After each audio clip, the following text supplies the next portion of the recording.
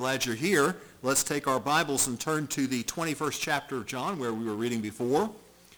And welcome to the Christmas season, more formally sometimes called Advent. It's here now, and we have a great opportunity, don't we, to kind of ask God to prepare our hearts as we think about the Christmas season coming and all that it means. Great songs this morning that sort of set that tone for us. We'll be getting to that in some messages, but not this morning. I want to continue on with what we have been looking at penetrating questions of Jesus. So let me bring your attention to the verse that is in question this morning that has the text in it, and that would be verse number 5. Have a look at John 21 and verse 5. Then Jesus saith unto them, Children, have ye any meat? They answered him, No. So let's have a word of prayer, and we'll look in today's message. Father, we are grateful for all that you've done for us. We're thankful for your watch care through this past week. Whether we've traveled on the road, whether we've hunted, regardless of what we've been involved in, thank you for your guardianship and protection of our lives. And Father, thank you for a church to be in on Sunday morning that believes and preaches God's word. And Father, we're just anxious that you might suit a blessing for each of us here today, because each of us, Lord, is a needy person. If we know you, we're nevertheless needy. If we don't know you, we have the greatest need, the forgiveness of sins through Jesus Christ. And thank you that we can emphasize the fact that his coming was for that purpose, in order that he might die on the cross of Calvary and shed his precious blood in order that the way of redemption might be made available for us. And thank you for the forgiveness of sins. Thank you we can know that we're saved. Thank you that we can call ourselves a child of God this morning through faith in Jesus Christ. Thank you that we can know of a sure and certain future, that Jesus is coming again and that he's gone to prepare a place for us. And Lord, as we wait upon you now and as we live our lives on this earth, as we look for those opportunities of service that we have, as we raise our children, as we are involved in church, as we have our jobs, as we interact with people, help us to be faithful in our service. Help us to be looking for the opportunities that you provide. And pray that you just bless us now as we consider God's word this morning, and may it be a blessing and a help to our lives. I pray in Jesus' name. Amen. Well, we have 2 or 3 at the most, so 2 or 3 at the most. Third one, maybe. We have one today and one another time and one another time, maybe the other time, the third time. We'll see. I need to just continue to pray about it and see how much time we want to take for doing some things for Christmas. But at any rate, here on the first Sunday of December, we're going to look at this next of the penetrating questions of Jesus, which you find there in verse number 5, as I mentioned a moment ago. The Bible tells us in verse number 14 that this is now the third appearance of Jesus to his disciples, and in consideration of that, we find a story that bears a lot of resemblance to one that we have earlier. We'll talk about that more in a moment in Luke chapter 5, but Jesus sees the disciples there on that morning along the shore of Galilee, and he says to them, our version translates this, Children, have ye any meat? And sometimes that's curious to us because these were grown men, so we think, well, did he really call them children? And what you have to realize, of course, is that the modern English equivalent of that expression there would be something like boys or lads. So he calls out to them like that, and he says, Boys, do you have any meat? And then the other word that maybe is interesting in this is we tend to think more specifically the English word meat, we're thinking of venison or we're thinking of a steak or something like that. When in reality the word is more general, it means food. Do you have any food? But it's actually a word that is slightly more specific than just the general word for food. It's a word that points to fish.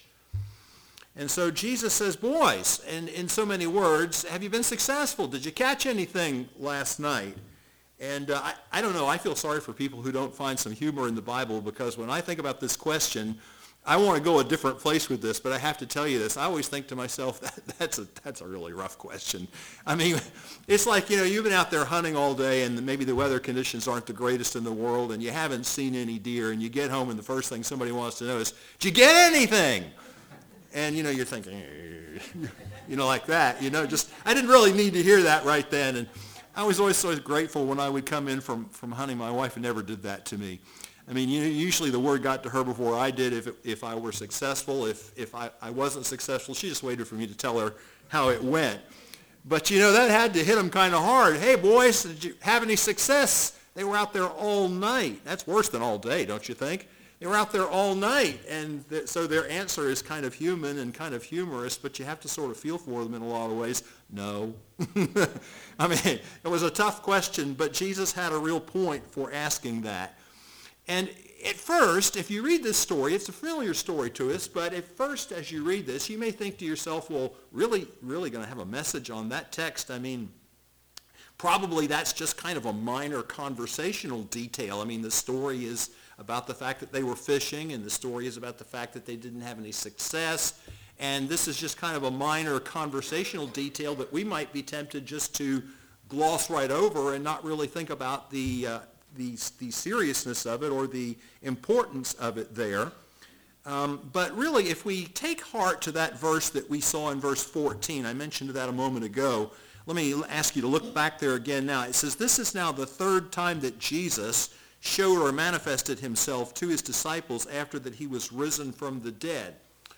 Well, I don't think that leaves us the luxury. In fact, I don't really think we have the luxury, period, of just relegating things to minor, unimportant details. We have to ask ourselves why God chose to include those things. But in this case in particular, I mean, obviously there are going to be times when there are details that are given that maybe don't seem to be as significant as other details, but you need them just to flesh out the story. But in this case, if John is led by the Holy Spirit to take the trouble to point out that this is the third time, and of course the context of that is what you find in John's Gospel, because before this you have the two other times, three really if you count the appearance to Mary Magdalene, but we won't consider Mary Magdalene unimportant at all, but she's not the disciples, and so you have to pick up on that detail. But if you go back to John chapter 20, you'll find that same day, the same Easter Sunday morning, he appeared to them in the evening. Remember that? I don't think we need to go back and look at it just now. And then 8 days later, he appeared to them again. Thomas was present that time, so he's coming to take care of business with Thomas, just like he's coming now to take care of business with Peter. And that's really what's going on here. So the question becomes important, and I think the more we realize that this was purpose. All of this was very purposeful. He asked that question because he wanted to focus on something, and then he wanted to direct a message, and especially to Peter. But what I would like to talk to you about this morning in the message is leadership. You know, of course, without reading into what I'm saying, that Peter was really the leader of the disciples. We know that to be true. Some people get skittish when you start talking about that because they think, oh no, we're confusing this with Roman Catholicism. No, we aren't. We don't say that Peter's the first pope, but at the same point, we don't need to let somebody who goes way to an extreme with something keep us from seeing something that really is in the Bible. And Peter was their leader, and I think what you have here is a lesson in leadership, and that's the subject that I want to talk to you about this morning, the subject of leadership. So first of all, I'm going to ask my own set of questions, and we're going to talk about the question that Jesus asked, but I want to ask my own set of questions, two to sort of lead up to the third one, which really is where we're going to spend our time. So we're going to talk about leadership this morning. What is leadership? How would you define leadership? Well, I'm going to give you something so simple that none of us can run from it. And the reason that I say that is because most of the time when we bring up the subject of leadership, the majority of the audience or the majority of people just immediately excuse themselves and say, well, I'm not a leader. I'm not an officer in the service. I'm not an officer in the church. I'm not a teacher in the school. I'm just a student. I'm not a Sunday school teacher in the church. And there is a sense, of course, in which that's true. I mean, we do have certain positions of leadership that we all know about. But when you think about leadership in the broadest sense, how might you define that? And I'll give you something that will leave us where we can't escape, and it's true. And that is, just think of leadership as influence. And the moment you realize that leadership is influence, then you realize you really can't excuse yourself from this, because everyone may not have a position of leadership, but everyone has some amount of influence. Why that fits is because Peter has a lot of influence here, and that's what we're going to talk about. Peter's their leader. He is in a position of leadership, but beyond that, he's like you and me. He has a great deal of influence over these other men. Everyone has some influence. I found a little humorous the story about the young girl that decided to apply for college, so she wrote her letter off to college, and she was going fine, feeling encouraged as she filled out the application, until she got down to a particular question, and this question read, "Are you a leader?" So she thought about that. She didn't really consider herself to have that particular personality or those gifts, and she didn't know anything else to do but to answer the question honestly, so she put no and returned the application. Well, she was somewhat surprised a few weeks or days later to get a letter back from the college. Here's what it said. Dear applicant, a study of the application form reveals that this year our college will have 1,452 new leaders. We are accepting you because we feel it is imperative that they have at least one follower.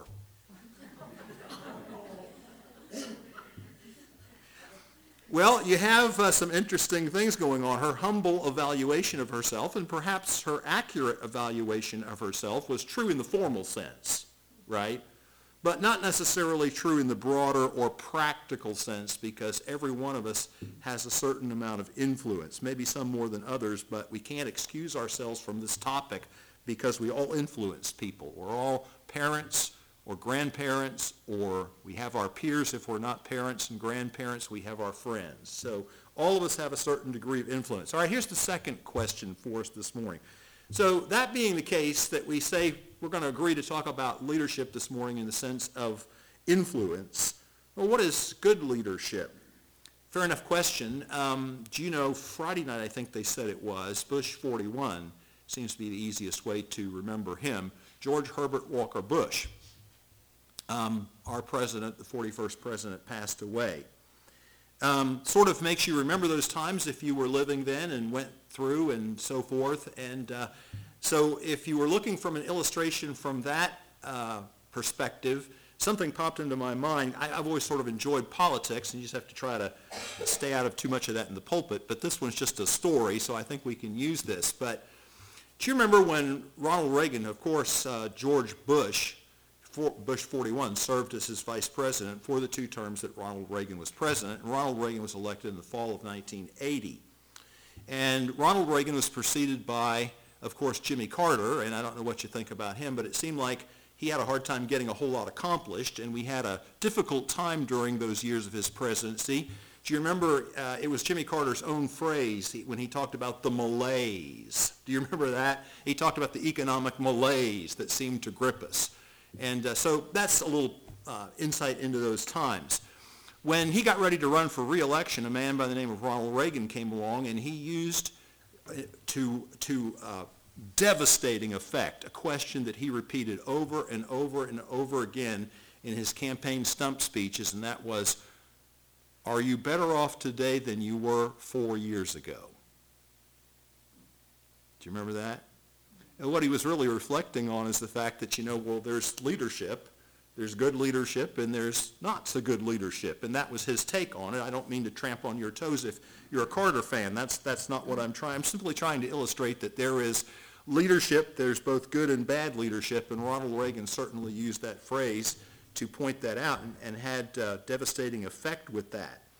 So obviously this morning our interest is not so much political as much as it is spiritual. Right? That's really what we're studying here this morning. Our interest is spiritual more than it is political, although it would be really nice to have good political leaders. But nevertheless, that's not the message today. So let's define good spiritual leadership and do this, using your influence to encourage others to know and follow God's will. Okay, so what have we done so far? We've said leadership is influence. Everybody has some. How are you using yours? To encourage other people to find and follow God's will or not? To encourage other people to find and follow God's will or in some other way? And so now we come to the question that we really want to talk about this morning, and that's Peter. Was his leadership good or bad? Considering what we've said so far, leadership is influence. Peter certainly had it. Good leadership, good spiritual leadership, is encouraging other people to find and follow the will of God for their lives. How did Peter do on this particular occasion? Well, what's the proposition? Verse number 3 is really where we see the leadership of Peter occur, good or bad. You can kind of think about this as we develop it a little bit. But the scene starts for us, and it says Jesus appeared to them on the shore of the Sea of Galilee. We know that they had been out fishing. And before that happens, though, Simon says to the others, and there are at least 7 of them here that are mentioned in verse number 2, I'm going fishing. I'm going fishing. Now, did he have influence? Look at the next phrase. They say unto him, we're going too. You see what I'm talking about? I mean, we're not given a whole lot of preparatory detail to this, only that Peter just seems to get this idea, this thought, this inspiration all of a sudden. I'm going fishing. Oh, well, we'll go with you. Well, there's certainly a bunch of followers within that apostolic company, weren't they? And Peter certainly had a great deal of influence. In fact, I really think chapter 21, and this is something maybe for your later Bible study, and when we get to this other message, whether it's next Sunday or a different time, on the remaining part of chapter number 21, there's another question there that we'll see in verse number 15. But Peter is really, this chapter is really all about Peter. Because Peter's the focus in this first part of the chapter where we have the first story about how Jesus appeared to them after that unsuccessful night of fishing. But then in verse 15 it says, then he turned, so when they had dined, then Jesus focuses on Peter a second time. And he has business, unfinished business with Peter over the 3 times that Peter denied him. So this chapter in a lot of ways is all about Peter. He was their leader. He's the primary focus in both of the stories. So his proposal is that they go fishing, and they readily agree to that. On the surface, it seems very harmless. After all, Peter was a fisherman by trade, was he not? And there's nothing you may say. Maybe this is what you think. Maybe you've read this story lots of times before. There's nothing you may say that really indicates that there was anything harmful.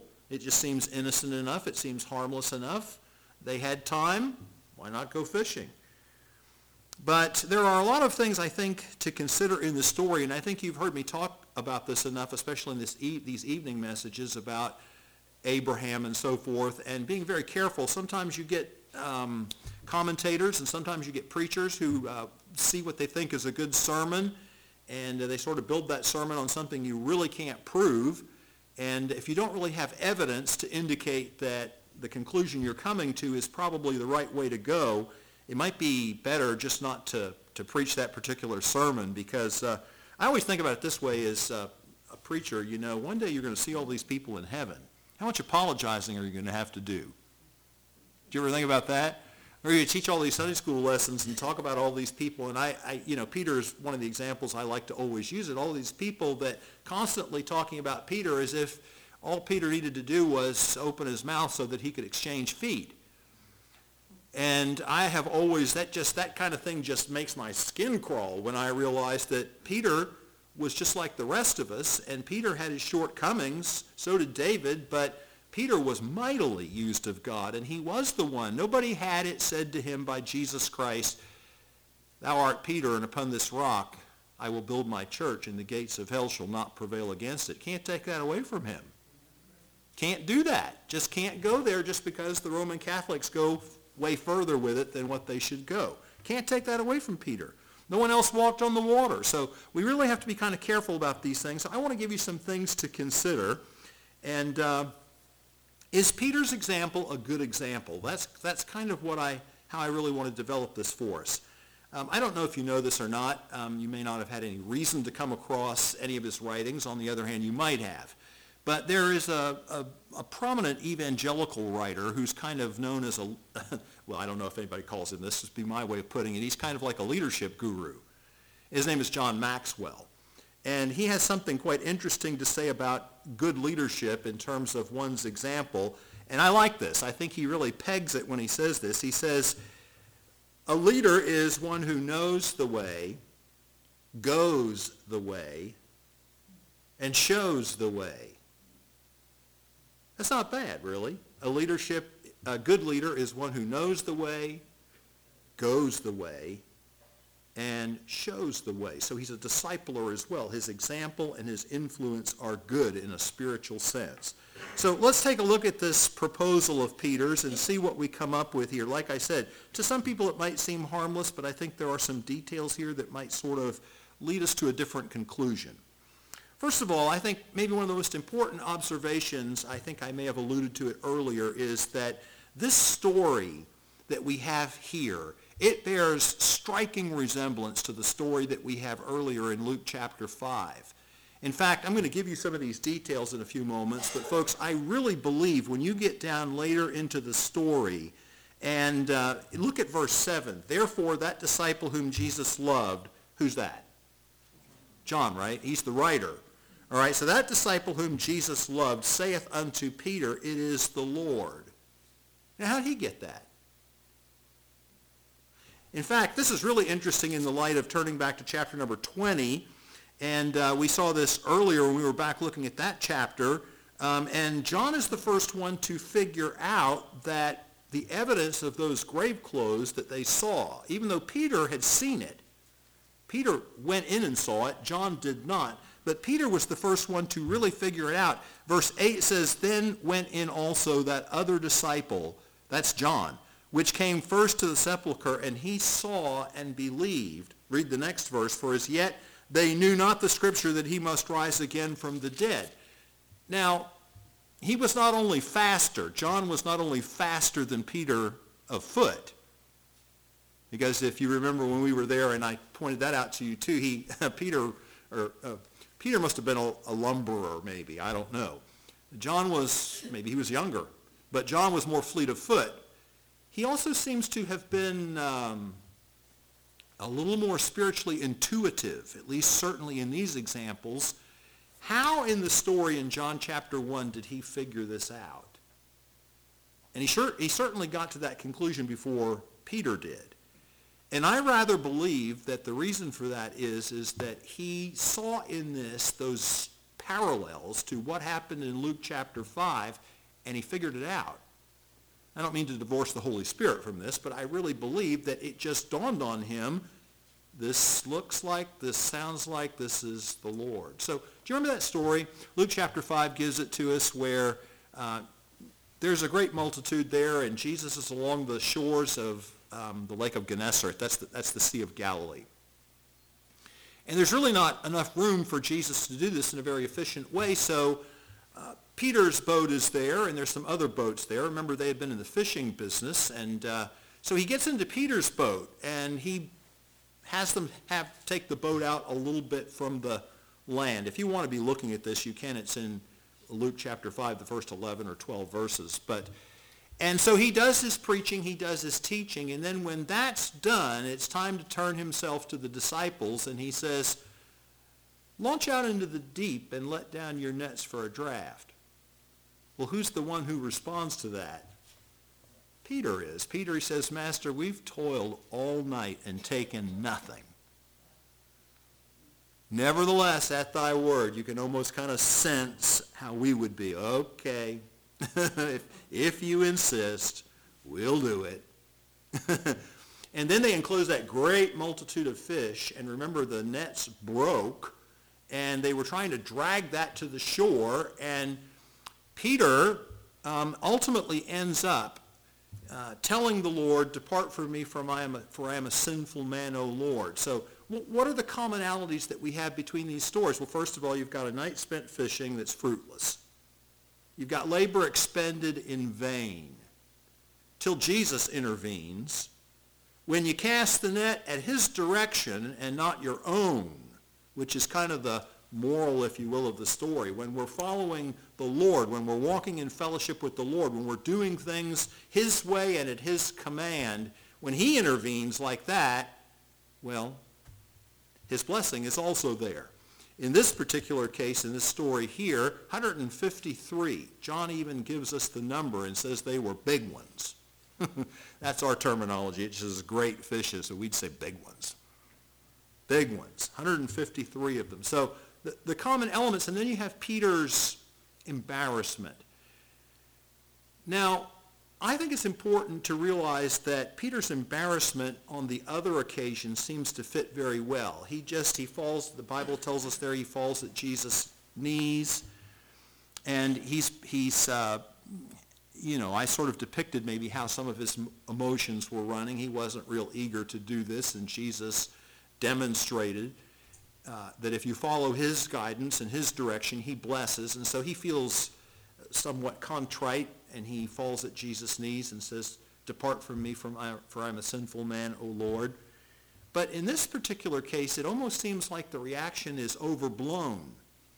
The Bible says that he girt his fisher's coat about him and threw himself into the sea, and we have the detail in the verse, for he was naked. Now, probably you shouldn't, it is the word for naked, but probably you shouldn't think about it there like something immodest is going on. He's probably just, our expression might be stripped to the waist, something like that. That's why when it says he girt his fisher's coat to him, then he would have been in what he considered to be a little more presentable shape. There's nothing wrong. People do that from time to time, especially a context of men working. Sometimes that happens. And so that's kind of what's going on. But to cast himself into the sea, wouldn't it have been just enough to remedy the problem by putting his fisher's coat about him? Why did he cast himself into the sea? You see what I'm trying to get at here? It's almost as if Peter's feeling a little something, almost like he's feeling a little bit guilty. Why would he have been feeling a little bit guilty?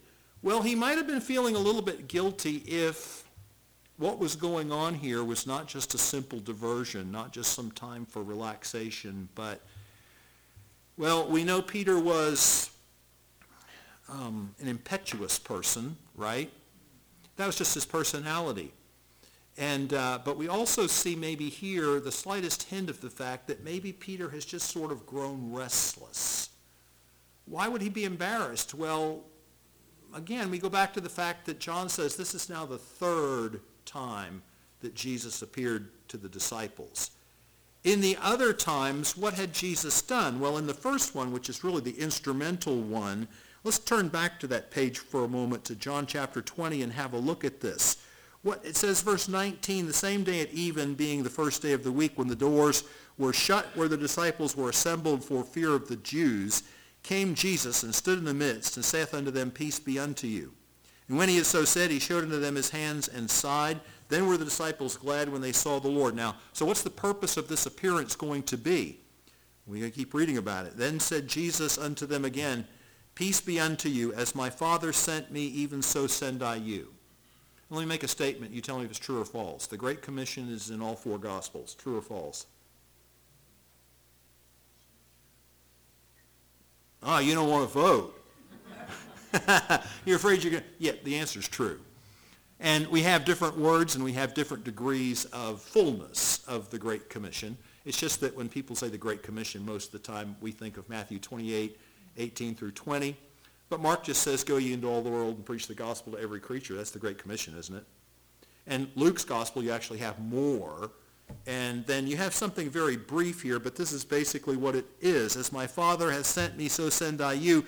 And now notice, and when he had said this, he breathed on them and saith unto them, Receive ye the Holy Ghost. There's another interesting question. This would be, if you really want some high-powered words that won't mean a thing to you, this is what interpreters would call a crux interpretum. That's Latin. Why they would call it that is because what's going on here? He breathes on them and says, Receive ye the Holy Ghost. What happened? Because the Spirit didn't come until the day of what? Pentecost. So you can wrestle with that a little bit. I don't want to bother you if you have different thoughts about this, but I'll tell you, more than likely what this is a symbolic type of thing. He's reminding them that he's going to send the promise of the Father, and so he's given them this commission. He's told them, as my Father hath sent me, so send I you. And then he reminds them that he has previously promised that he is going to send the Holy Ghost. And then let's turn now to Luke chapter 24 and look at where we have more details of the Great Commission given in Luke's gospel. And now you'll kind of see all of this come together. You kind of have to take all the passages, put them together, and do the best you can to come up with something that honors them all. So watch this now. Verse 36, it starts, and as they thus spoke, Jesus himself stood in the midst of them and said unto them, Peace be unto you. This is that scene in John 20 that we looked at. This is Luke's account of it. They were terrified. We saw that earlier too. He said unto them, Why are ye troubled, and why do thoughts arise in your hearts? Behold my hands and my feet, see that it is I myself. Handle me, and see, for a spirit hath not flesh and bones, as ye see me have. And when he had thus spoken, he showed them his hands and his feet. Now something really interesting happens in the next verse. He actually asks them the same question, at least in English, that he does in our text this morning. Look at this. And while they yet believed not for joy and wondered, he said unto them, Have ye any meat? Now the purpose here is different. He wants to eat in front of them to show them that he's real. So the purpose is a little different here, but it's just kind of interesting that you have that question occurring again. See, this is John figuring out, this is the Lord, based on all these different things. Then it says in verse 42, And they gave him a piece of broiled fish and honeycomb, and he took it and did eat before them. And he said unto them, These are my words which I spoke unto you while I was yet with you, that all things must be fulfilled which were written in the law of Moses and in the prophets and in the Psalms concerning me, so forth and so on. Then he opened their understanding, that they might understand the Scriptures. And then he said this, Thus it is written, and thus it behooved. Thus it was necessary, is what that means. For Christ to suffer and to rise again the third day, and that repentance and remission of his sins should be preached in his name among all nations, beginning in Jerusalem, and ye are witnesses of these things. There's the Great Commission in Luke. Now look at the next verse. And behold, I send the promise of my Father upon you. If this is the same occasion as what we saw in John 20, which it is, and it says he breathed on them and said, Receive ye the Holy Spirit, but told them to wait in Jerusalem until they were endowed with power from on high. See what I'm talking about? You kind of have to put this together and do the best you can. But when you do that, I think your better conclusion is to come up with the fact that he was simply doing something in an illustrative manner in John chapter 20 to assure them that the Holy Spirit was in fact coming. And he talked about this back in John 14, 15, and 16. He mentioned the Holy Spirit on all three occasions in that upper room discourse and told them he was going not to leave them alone. He was going to send them another comforter, remember? And he's reiterating that here, but the only thing that's tough about this is, what does he say you have to do? Now, by the way, John 21 is in Galilee. He says you're going to wait in Jerusalem. Well, I'll tell you what's hard to do is the tarry part. Forget that. Did you ever notice that tarry part is not so good? I mean, wait is a four-letter word, and so is tarry. If tarry's 5. But it's still not good either way, right? Wait. How good are you at waiting? I'm lousy. But I think that we learn more and more as we go along. So now you begin to kind of put all this together, and you see Peter, and what God has really told them to do is he's told them, look, it's going to be, you're going to have to tarry a little bit. And he reiterates what the commission is. He reiterates what it is he wants them to do. It has nothing to do with fishing. They've already long since forsaken those nets, or supposed to have, and follow him. And in these other appearances, we didn't talk about the second one, which was the same, except that Thomas was there 8 days later. He's reinforcing that. He's saying, here's what's going to happen. I'm alive now. I'm risen from the dead. He continued with them 40 days in his post-resurrection ministry. They didn't have that long. It wasn't that bad. 10 days later, on the day of Pentecost, 50 days, the Holy Spirit came. But what he tells them to do is, you've got this commission. You're witnesses. As my Father hath sent me, so send I you. Go ye into all the world and preach the gospel, but tarry in Jerusalem until ye be endued with power from on high. Well, that waiting proposition isn't so easy, is it? And sometimes we don't do so well. And I kind of think this is one of those occasions where maybe Peter, impetuous by nature, got restless and just, we all do this. We've talked about this as we looked at those messages about Abraham and Sarah. They got restless. They had long periods of waiting. They got discouraged. One of the things they came up with was, well, maybe we better help God. And really, the will of God for Peter and the others was not to go, those of them who had been fishermen, was not to go back to the old life. It was to keep it right before their eyes, the new life. It was to follow through on what they had said they were going to do before when they forsook those notes and those nets. And In the Luke 5 again, where all those parallels occur, you might notice that that story ends when Peter casts himself at Jesus' knees and says, "Depart from me, for I am a sinful man, O Lord." Jesus encourages him and says, "Fear not, Peter, from henceforth thou shalt catch men."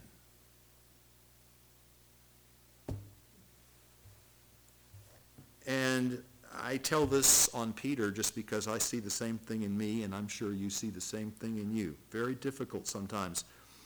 Do you know the name, the English expositor G. Campbell Morgan? He was talking about this waiting matter. He has a very interesting definition.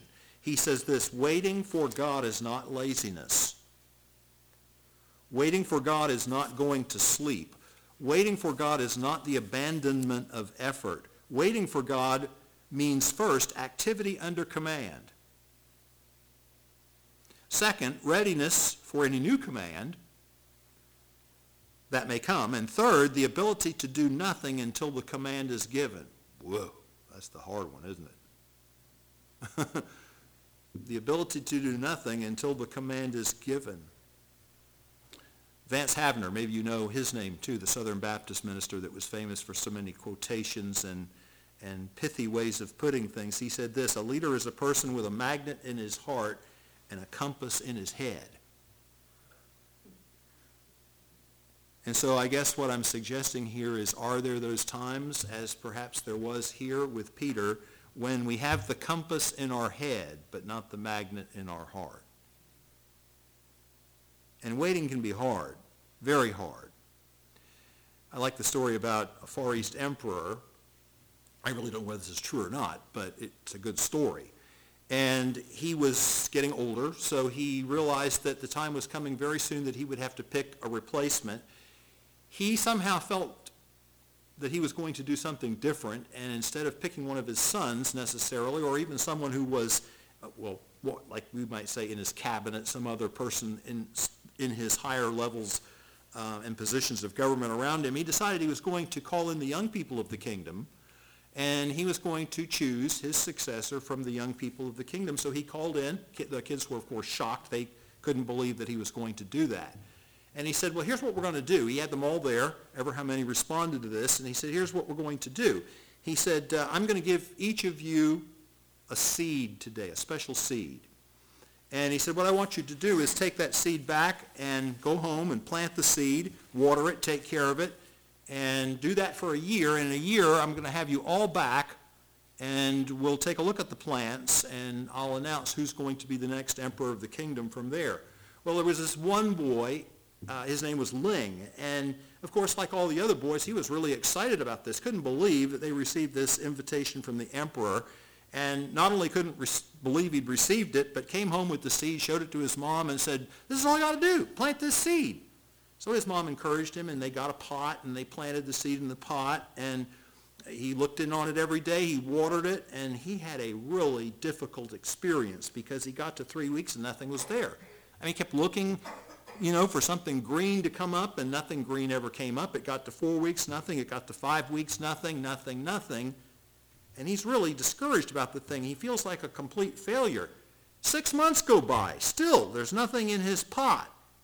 And he just figures that must not have a green thumb. He's totally killed this thing, and he's going to be in trouble. He's going to be highly embarrassed or in trouble.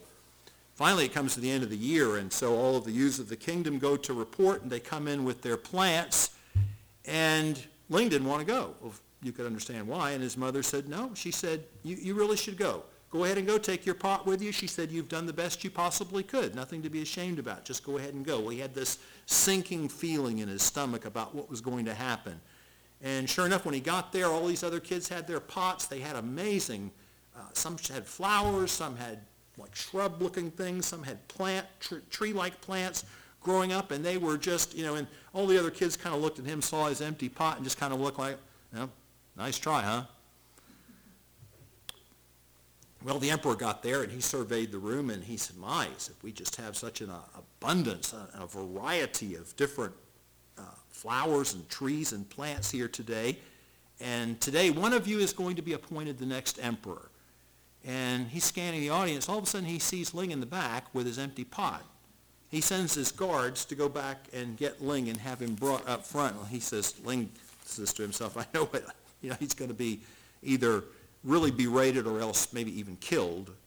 And he says, the emperor says to him, he says, what is your name? He says, my name is Ling. All the other kids are kind of looking around and making a little bit of some of their snide remarks and so forth. And finally he looked at Ling, he looked at the audience, and he said, here's your next emperor. His name is Ling. Well, the emperor continued. See, he said, a year ago today, he said, I gave each of you a seed. Told you to plant the seed and then come back in a year. But he said, see, I gave you special seeds. He said they were all boiled. Not a one of them would have grown anything. But he said, all of you are here today with your flowers, shrubs, or trees, which means that Ling was the only one who had the courage and honesty to bring me a pot with my seed in it. The rest of you substituted a different seed.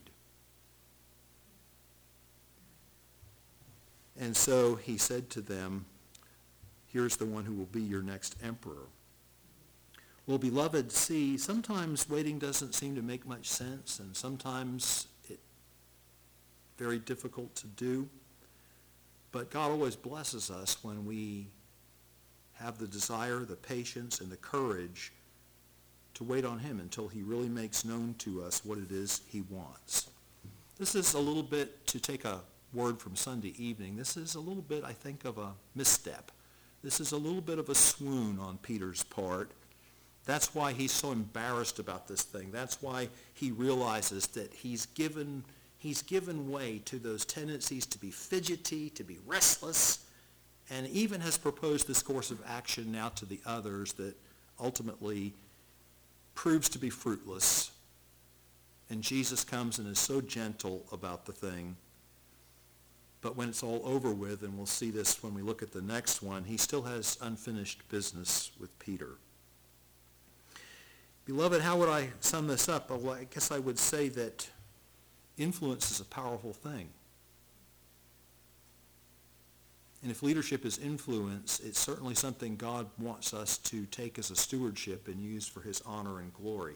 I would say one last thing by way of conclusion. It would simply be this. Whether you look at this negatively or positively, you don't have to go out and be a real bum or do something really evil to be a poor influence. But the same is also true about being a good influence. If you're not the President of the United States, or you're not the general in the army or whatever, and have a very high-profile position of leadership, it still doesn't mean that you can't accomplish things for the Lord. And with that, I want to tell you a story I'm fond of. And I think the reason that I'm fond of it is because it's similar to something that happened to me as a young man in probably middle school years. But this concerns a woman by the name of Geraldine Brooks. And probably most people here haven't heard that name before, but she won the 2006 Pulitzer Prize for her fiction novel that was called March, like the month March. Her love for books, if you listen to her story and she tells it, her love for books was nurtured by a woman she never met. That woman's name was Althea Glasby. Well, how did it happen that she was so influenced by this lady? Well, one day Geraldine's grandfather, Althea Glasby, was his friend, and they were talking, and the grandfather just sort of mentioned to her how he had this little granddaughter, and she just was really fond of books.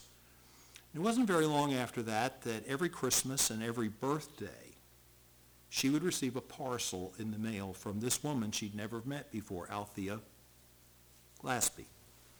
And it would be a beautiful book, and inside she would have, in a very flowing, kind of an elegant hand, she would have written in the book something to Geraldine Brooks about, "To Geraldine with love, Althea Glasby." Never could quite figure out why the lady had done that. She never met her. She had no idea what inspired the woman to start sending her these books, but this is what she had to say about it later. "I have no idea why this woman spent so much time and thought on a child she didn't know. Whatever the reason, I wish I could thank her in person. I wish I could tell her how those books shored up a love for the written word that grew over time into a career and a calling. I would like to give her one of the books I've written. Nice, hardback first edition. The signature wouldn't be as fine and fluid as hers, but in my own pedestrian scrawl, I would say thank you for the gifts that helped me to lead me to a life in books. See, you don't have to have a big title. You don't have to be someone special. You just have to realize the principles that we're talking about this morning, that leadership is influence. And you don't have to be a big wig to have a big effect. We just have to all be encouraged by what Jesus ultimately told them all, but Peter in particular. We need to be brought back to this. Every time we kind of get a little aside from it, like Peter, we have a little moment of weakness and kind of digress a little bit from the task that's really at hand. You notice what he brought him back to here was the same thing he kept bringing him back to time after time after time, and it's general enough that it fits us all.